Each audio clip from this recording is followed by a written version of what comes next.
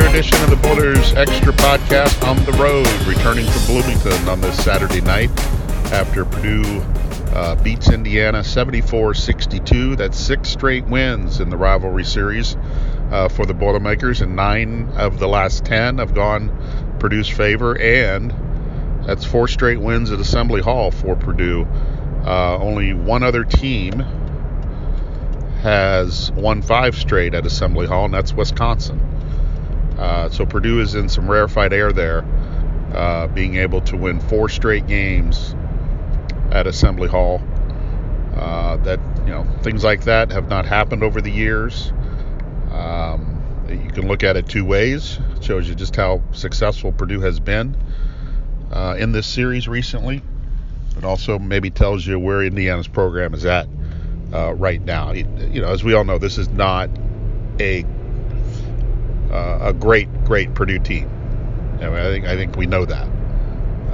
But I think what this team has done has kind of found its way a little bit here over the last week, and now has put itself in a position to finish in a decent spot in the Big Ten standings. I wouldn't, the top 4 certainly is not out of question right now, because they're 7-6 and everything is just kind of packed together. But also it puts them in a favorable position for the NCAA tournament, where if they continue to take care of business, then not only is Purdue going to get in the tournament, but it has a chance to avoid being in that 8-9 game. It had a chance to avoid maybe being in the first 4. But there's still several weeks left in the season, a lot of things to go, and we can cover all those bases a little bit later. But today was a different day at Assembly Hall, no question about it. You had the game, which is its own story, and the one I think Purdue fans most care about. But then you had the other side of the story, was Bob Knight returning to Assembly Hall for the first time in more than 2 decades after being fired several years ago. And it was an emotional scene. It was an emotional day for that, and all that wrapped up into kind of what happened on Saturday. And we'll touch on that in a little bit, but I want to get to the game first and kind of what happened. And I guess the question you ask yourself about this Purdue team: has it turned the corner when it comes to road games? And not just winning road games, but playing better on the road. And I think, it's hard to not answer that question with a yes. Now, granted, a week ago at Northwestern, what is it? It's at the time I'm driving back, at this time a week ago, Purdue was losing to Northwestern. It was still early in the game, but they were losing to Northwestern, and they were down by 8 and needed 11 straight points to win the game. So that was a pick-me-up. Then you beat Iowa the way you did, and then you get to today where Purdue got down 5-0, but you never had the feeling that a blowout was coming from Indiana's standpoint. Eric Hunter hits a couple threes, kind of settle things down. I thought he was big early in the game. I really did. I thought his offensive production was big. Hitting those 2 threes, I just got Purdue into the game, and I thought he was really good on the defensive level. And if you look at a big picture snapshot here of Eric Hunter Jr., the last 3 games, he came off the bench against Northwestern and was more aggressive, had an aggressive mindset. And that served him well in that game. It served him well at the end of the game when he hit a couple shots during that 11-0 run. And Purdue just needs its guards to play better. There's just no other way around that. And then, of course, he joined the parade on Wednesday, beating Iowa. Everybody got to shoot and score in that game. But tonight, I really thought he was the guy that kept Purdue in there early. As it kind of found its way a little bit, as you're moving guys in and out of the rotation, you're trying to deal with foul trouble. Evan Boudreau picked up 2 fouls, I believe, before the first media timeout. But I really thought Hunter was a force on both ends, and at the end of the day, he outplayed Indiana's guards, and I thought that was really a big part of why Purdue won today. But it was back and forth early, and neither team really took control. Purdue had some chances, but got into some issues. Took maybe some quick shots and had some bad turnovers, but eventually things settled down. And then the unlikeliest of guys to really get on a run was Aaron Wheeler. Hit back-to-back threes, and he had to come in the game because, as mentioned before, Boudreau got in some early foul trouble, so Painter had to go to Wheeler to kind of buy some minutes there until he could put Boudreau back into the game and help settle things down defensively. But Aaron Wheeler, he had 4 or 5 against Iowa on Wednesday, and even he admitted after the game, it's like, well, everybody scored in that game, so I don't know what he took out of that, but for him to hit those 2 threes, ended up with 3 threes in the first half, I just think this is what Matt Painter kind of expected from him at the beginning of the year. And it's now whether this is the start of something or just an uptick in what he's doing right now, we won't know until this all plays out. But it's a positive sign for this team that they're getting scoring from some different places right now. Trayvon Williams doesn't have to carry the whole load. Matt Harms doesn't have to carry the whole load.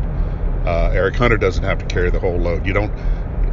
Sasha Stefanovic doesn't have to carry the whole load. So you're getting some scoring from some places you didn't get it earlier in the year, and if that continues, you're going to see this team increase its offensive production as we get a little bit deeper into the season and then heading into the Big Ten tournament. And that can only help what this team can accomplish.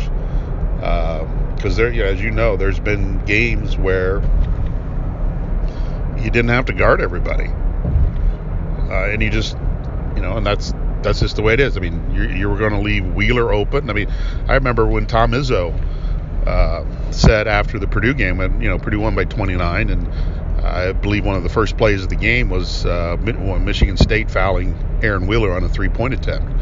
And Tom Izzo's like, well, we go out and foul a guy that's shooting, 1 for whatever in the Big Ten, and that's not very smart. And it wasn't at the time. But it gave Purdue a little bit of life. But that's how Aaron Wheeler was viewed going into the Michigan State game. Now as Purdue gets ready to play Penn State has to be a little bit more aware of Aaron Wheeler and what he's done these last 2 games. Now, what do you do with him? Do you play off of him to go double in the post, or you do something else? But the point is, if he continues to at least be a guy that other teams have to guard, then that just enhances the whole offensive package for Purdue. And I thought in the second half there was a play about 13 minutes to go, a little bit more than 13 minutes to go. He outmuscled a couple of Indiana players for the ball on an offensive rebound, had a putback. Purdue went up 13, and Indiana called a timeout. And I know Indiana got within 6 a little bit later, but that had to be demoralizing to Indiana right there, because Aaron Wheeler's not a strong kid. He has rebounded well all year, but he's not a strong kid, and for him to make that play, shows a lot of toughness on his part, which Painter's been wanting to see from the whole team. But to me, that was like Indiana just they could have put up the white flag at that time, and everything would have been fine. But Wheeler stepping up and hitting some shots, big for this team. And when you look at the scoring, Purdue got 74 today, which is a season high in a Big Ten road game. It might be a high in the road game overall because I believe they only had 64 at Ohio. But when you look at the scoring, Eric Hunter had 12 and Boudreaux had 5. 9 players played, 9 players scored. So you're ranging between 5 and 12. I know those numbers don't really jump off the stat sheet at you and scream what great offense they had, but for this team, that is about as solid of a night you can have offensively with everybody getting involved. And it doesn't matter who's scoring. If everybody on the floor just takes turns scoring, then what does the other team do? Who do they shade off? Who do they try to double? Who do they try to focus on? And I think that's, and if you're a regular listener to this, which if you're not, you should be, the one thing that I've harped on all year is that whatever Purdue does this season, whatever it accomplishes, has to be done collectively. They don't have the one man. They don't have the alpha dog. They don't have the guy that's going to just go out and get you 40 and carry you through the game. And, we all know that. We've all seen it. We've all talked about it. We've all written about it. It's not a surprise. But tonight was more of that collective effort where everybody chipped in. 9 players played, 9 scored. 8 of the 9 had a rebound. 7 of the 9 had at least 3 rebounds. And none were bigger than Evan Boudreaux's offensive rebounds late in the game as Indiana was trying to get back into it. Still trailed by double digits, but gave up a pair of offensive boards in the 3 to 4 minute range, a little under 3. Purdue got 3 points off those 2 offensive rebounds, but it kept the lead at double digits and really, again, demoralized, I think, Indiana. Because you're trying to climb back into it, and if you can get a stop and get a score, you get under double digits, you get a little momentum behind you, and so on and so forth. But that's how Purdue closed. That's how you close out a game without scoring. To be honest, with those 2 offensive rebounds, and those are the little things that Purdue didn't do earlier in the year, and really on the road they haven't had the opportunity to do a lot of that. Because, you scored 37 points at Illinois.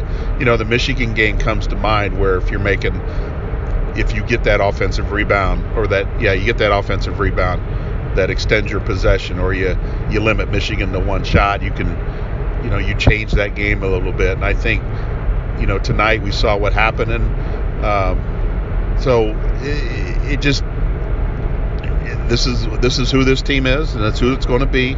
It's not going to change, but they were able to get everybody involved. Isaiah Thompson had some big moments again. I remember in that 12-0 run at the end of the first half, Isaiah got close in the lane, put up a shot, missed it, got his own rebound, put it back in, and again that had to be demoralizing for Indiana to let Thompson get away with that. Purdue didn't face the greatest defensive team in the league or in the country. Indiana has a lot of holes, but it's a rivalry game, and that's kind of what you take out of that. Where Purdue played harder, they played smarter, and they were on the attack a lot more often than Indiana. And when Indiana made a run in the second half, got it within 6, Purdue found a way to extend that lead with a 9-0 run. 5 points from Matt Harms, some free throws here, and all of a sudden the place is emptying out. And so things that they didn't do earlier in the year, they did today. Now they got to do them again next time they're on the road, which will be Saturday at Ohio State, and then you got to keep doing it. I mean, it's just, that's part of it. But it has taken time for this team kind of to learn what to do on the road, and I chalk that up to just having guys in new roles and guys figuring out what to do, when to do it. You've got a couple guys in Evan Boudreaux and Jihad Proctor who are seniors, not fully invested in the program because they haven't been here for 4 or 5 years, but invested enough to know that what's at stake now, where they've put themselves in a position to, make some noise at the end of the year, but also put themselves in position to get in the NCAA tournament if they can take care of what they need to over the last 3 or 4 weeks. And I think this week stretch has given them kind of a renewed focus, and I think a deeper hunger to finish this off right. And so I would expect Purdue to continue to improve, continue to play well. You kind of see the confidence growing a little bit with this team. They have it at home, and now I think when they get to Ohio State next Saturday, assuming that they can beat Penn State at home, I think you're going to see a really confident team that feels like it can go in there and beat the Buckeyes. And that's what you need. Defensively tonight, Purdue kind of kept the ball out of the paint as much as possible. Didn't let Indiana really feast down there as much. When Jackson Davis got the ball, there were multiple people around him. Purdue didn't let the perimeter guys get too hot. So probably Purdue's most complete game on the road this year.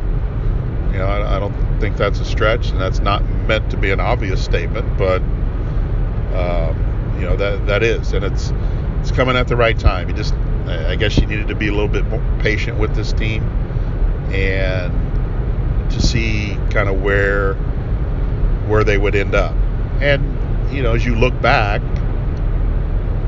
when they lost to Maryland by 7, but got up within 3 points late in the game, or when you look at Rutgers where they got behind early, we got behind 12 or so in the second half, but got it down to a 1-possession game, but couldn't finish. And then that led to the Northwestern game, and then that led to today. So there's been steps that have been taken with this team on the road, and now I think you're starting to see that they are finally have put themselves in a position to really make something out of this season. They do have 10 losses.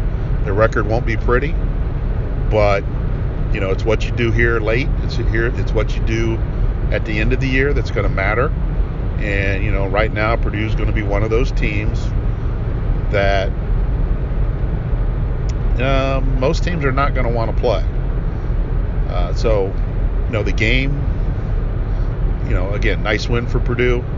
And I thought that they did a nice job of kind of blocking out the emotions of the day, with Bob Knight returning, and you had a feeling that emotion might carry over into the second half, and then Indiana would get on a run and use what happened at halftime, where they honored the championship, former championship teams from IU.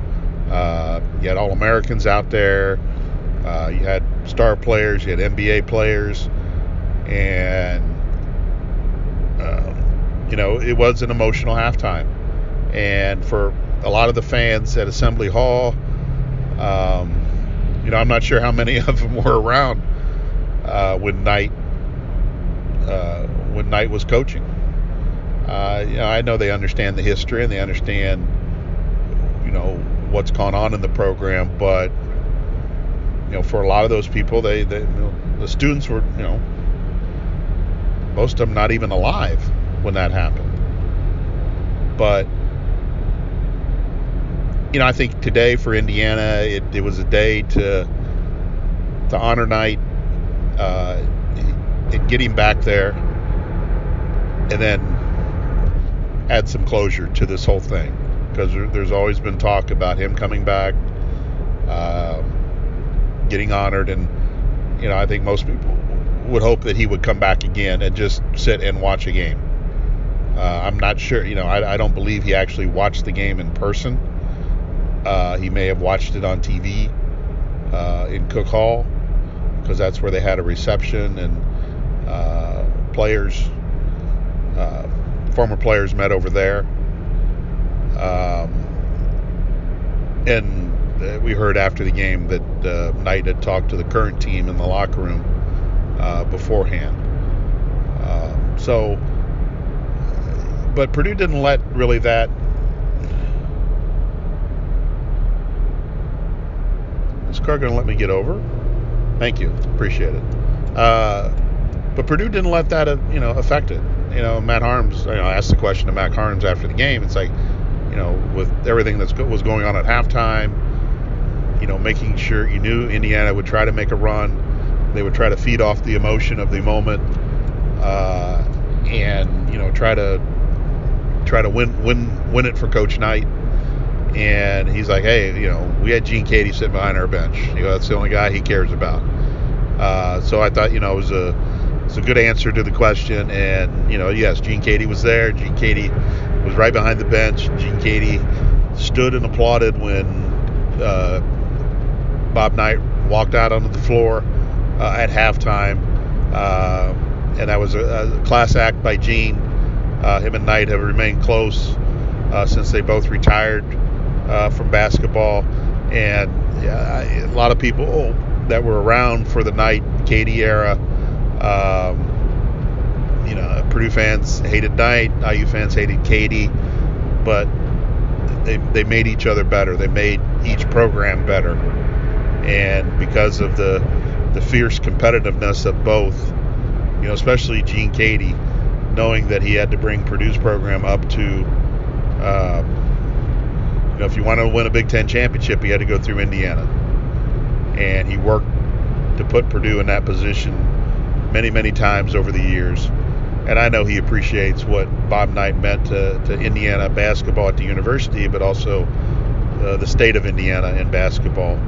And, Bob Knight's right when he talks about the state of Indiana and what basketball means to the people here. And it was it got a little off track. Maybe I don't want to call it the celebration, but the ceremony got a little off track. A little bit. That Knight tried to go over and see Dick Vitale, and Dick Vitale put his hand on his head and was trying to hug him, and Bob Knight didn't want any part of it. So that got a little awkward. But nice ovation by the crowd. Everybody stayed in their seats at halftime for what I could tell, knowing that moment was coming. Because they were honoring the 1980 Big Ten championship team, but everybody knew that Knight was in the building and that he would come out, and he did, and he needed some help, and he's a 79-year-old man who has some health issues, but all in all, but Purdue, I thought the way Purdue handled it by coming out in the second half and just kind of maintaining what they did in the first half, I think shows that this team has taken a step from a maturity standpoint, and can be ready to maybe propel themselves into the final games of this season, and then see where they end up in the Big Ten standings, and if they can take care of enough business, get themselves in the NCAA tournament. What do they need to do? Well, I thought coming into today, Purdue had 4 road games left. I felt they had to split those 4 games. So right now you're looking at going 1-2. Either, you've got Ohio State, you've got Wisconsin, you got Iowa. All would appear to be games Purdue should be able to compete in. But as everyone knows, it's going to be different on the road. Now, when I said I thought Purdue needed to split its last 4 road games, that's taking into account that Purdue takes care of a business at home. And to me, that has become a bigger key than anything else, because you lost the one game at home to Illinois. I don't think they can afford another loss, because not that they can't go out on the road and win. It's just you don't need to make it that hard on yourself, to be honest. You've got to protect that home court now. You've got a tough Penn State team coming in, one that has won at Michigan State, one that won today against Minnesota, one that is right up there in the standings with Illinois and Maryland, a team that is starting to smell a little bit of championship, and they've got the personnel, they've got the dog to do it, they've got the one guy that can carry it there, and Purdue's going to have its hands full with him, Lamar Stevens on Tuesday, and then their other home games. You've got Indiana coming back. You got Rutgers at the end of the year. As we mentioned, they got Penn State. You got Michigan making another. You got Michigan coming in here. So the home schedule is probably equally as tough as the road schedule. Now that Zach Livers is back for Michigan, he played today. That makes the Wolverines a little bit more dangerous. So Purdue's not out of the woods yet. It's in a much better position today than it was a week ago, where you lose that Northwestern game, you're not beating Iowa 104-68, and you're probably not winning today. And I think if they didn't beat Northwestern, you probably had a feeling that it was going to be a tough final month, because it just would have been hard for this team maybe to recover from that loss. But when we look back on it, when you get to the Big Ten tournament, or when you get to the NCAA tournament, and then you look back on what, how did they get to this point? I think you're going to point to the last 249 at Northwestern, and circle that, and say that what they did down the stretch in that game, put them in whatever position they end up, assuming that they still take care of business. And you always have to say that, because you just don't. While you have a pretty good handle on what this team is going to be right now, you still, they're not going to shoot 50% from 3-point range on the road every time. And that's the other thing. I mean, you come off hitting 19 3-pointers, then you go 8 for 16 from 3 on the road. And that's not easy to do, because I'm an advocate of of saying the 3-point shot, doesn't really go with you every game. It struggles at home at times, but it's just hard to maintain that level of shooting, and that's why your better teams shoot 42% from 3-point range. That's not half. That's not even half. So it's not an easy thing to do what Purdue has done these last two games. By hitting 19 3-pointers against Iowa, and then going 8 for 16 tonight. It helps when they don't guard you, like Iowa did, and IU struggled to do tonight. But you still got to hit the shots. But anyway, we appreciate you checking in to the Bowlers Extra podcast. Tell your friends, your neighbors, you have questions, comments, email. You can hit me up on the Twitter machine. I'm not that hard to find. Hell, you can send a letter if you want.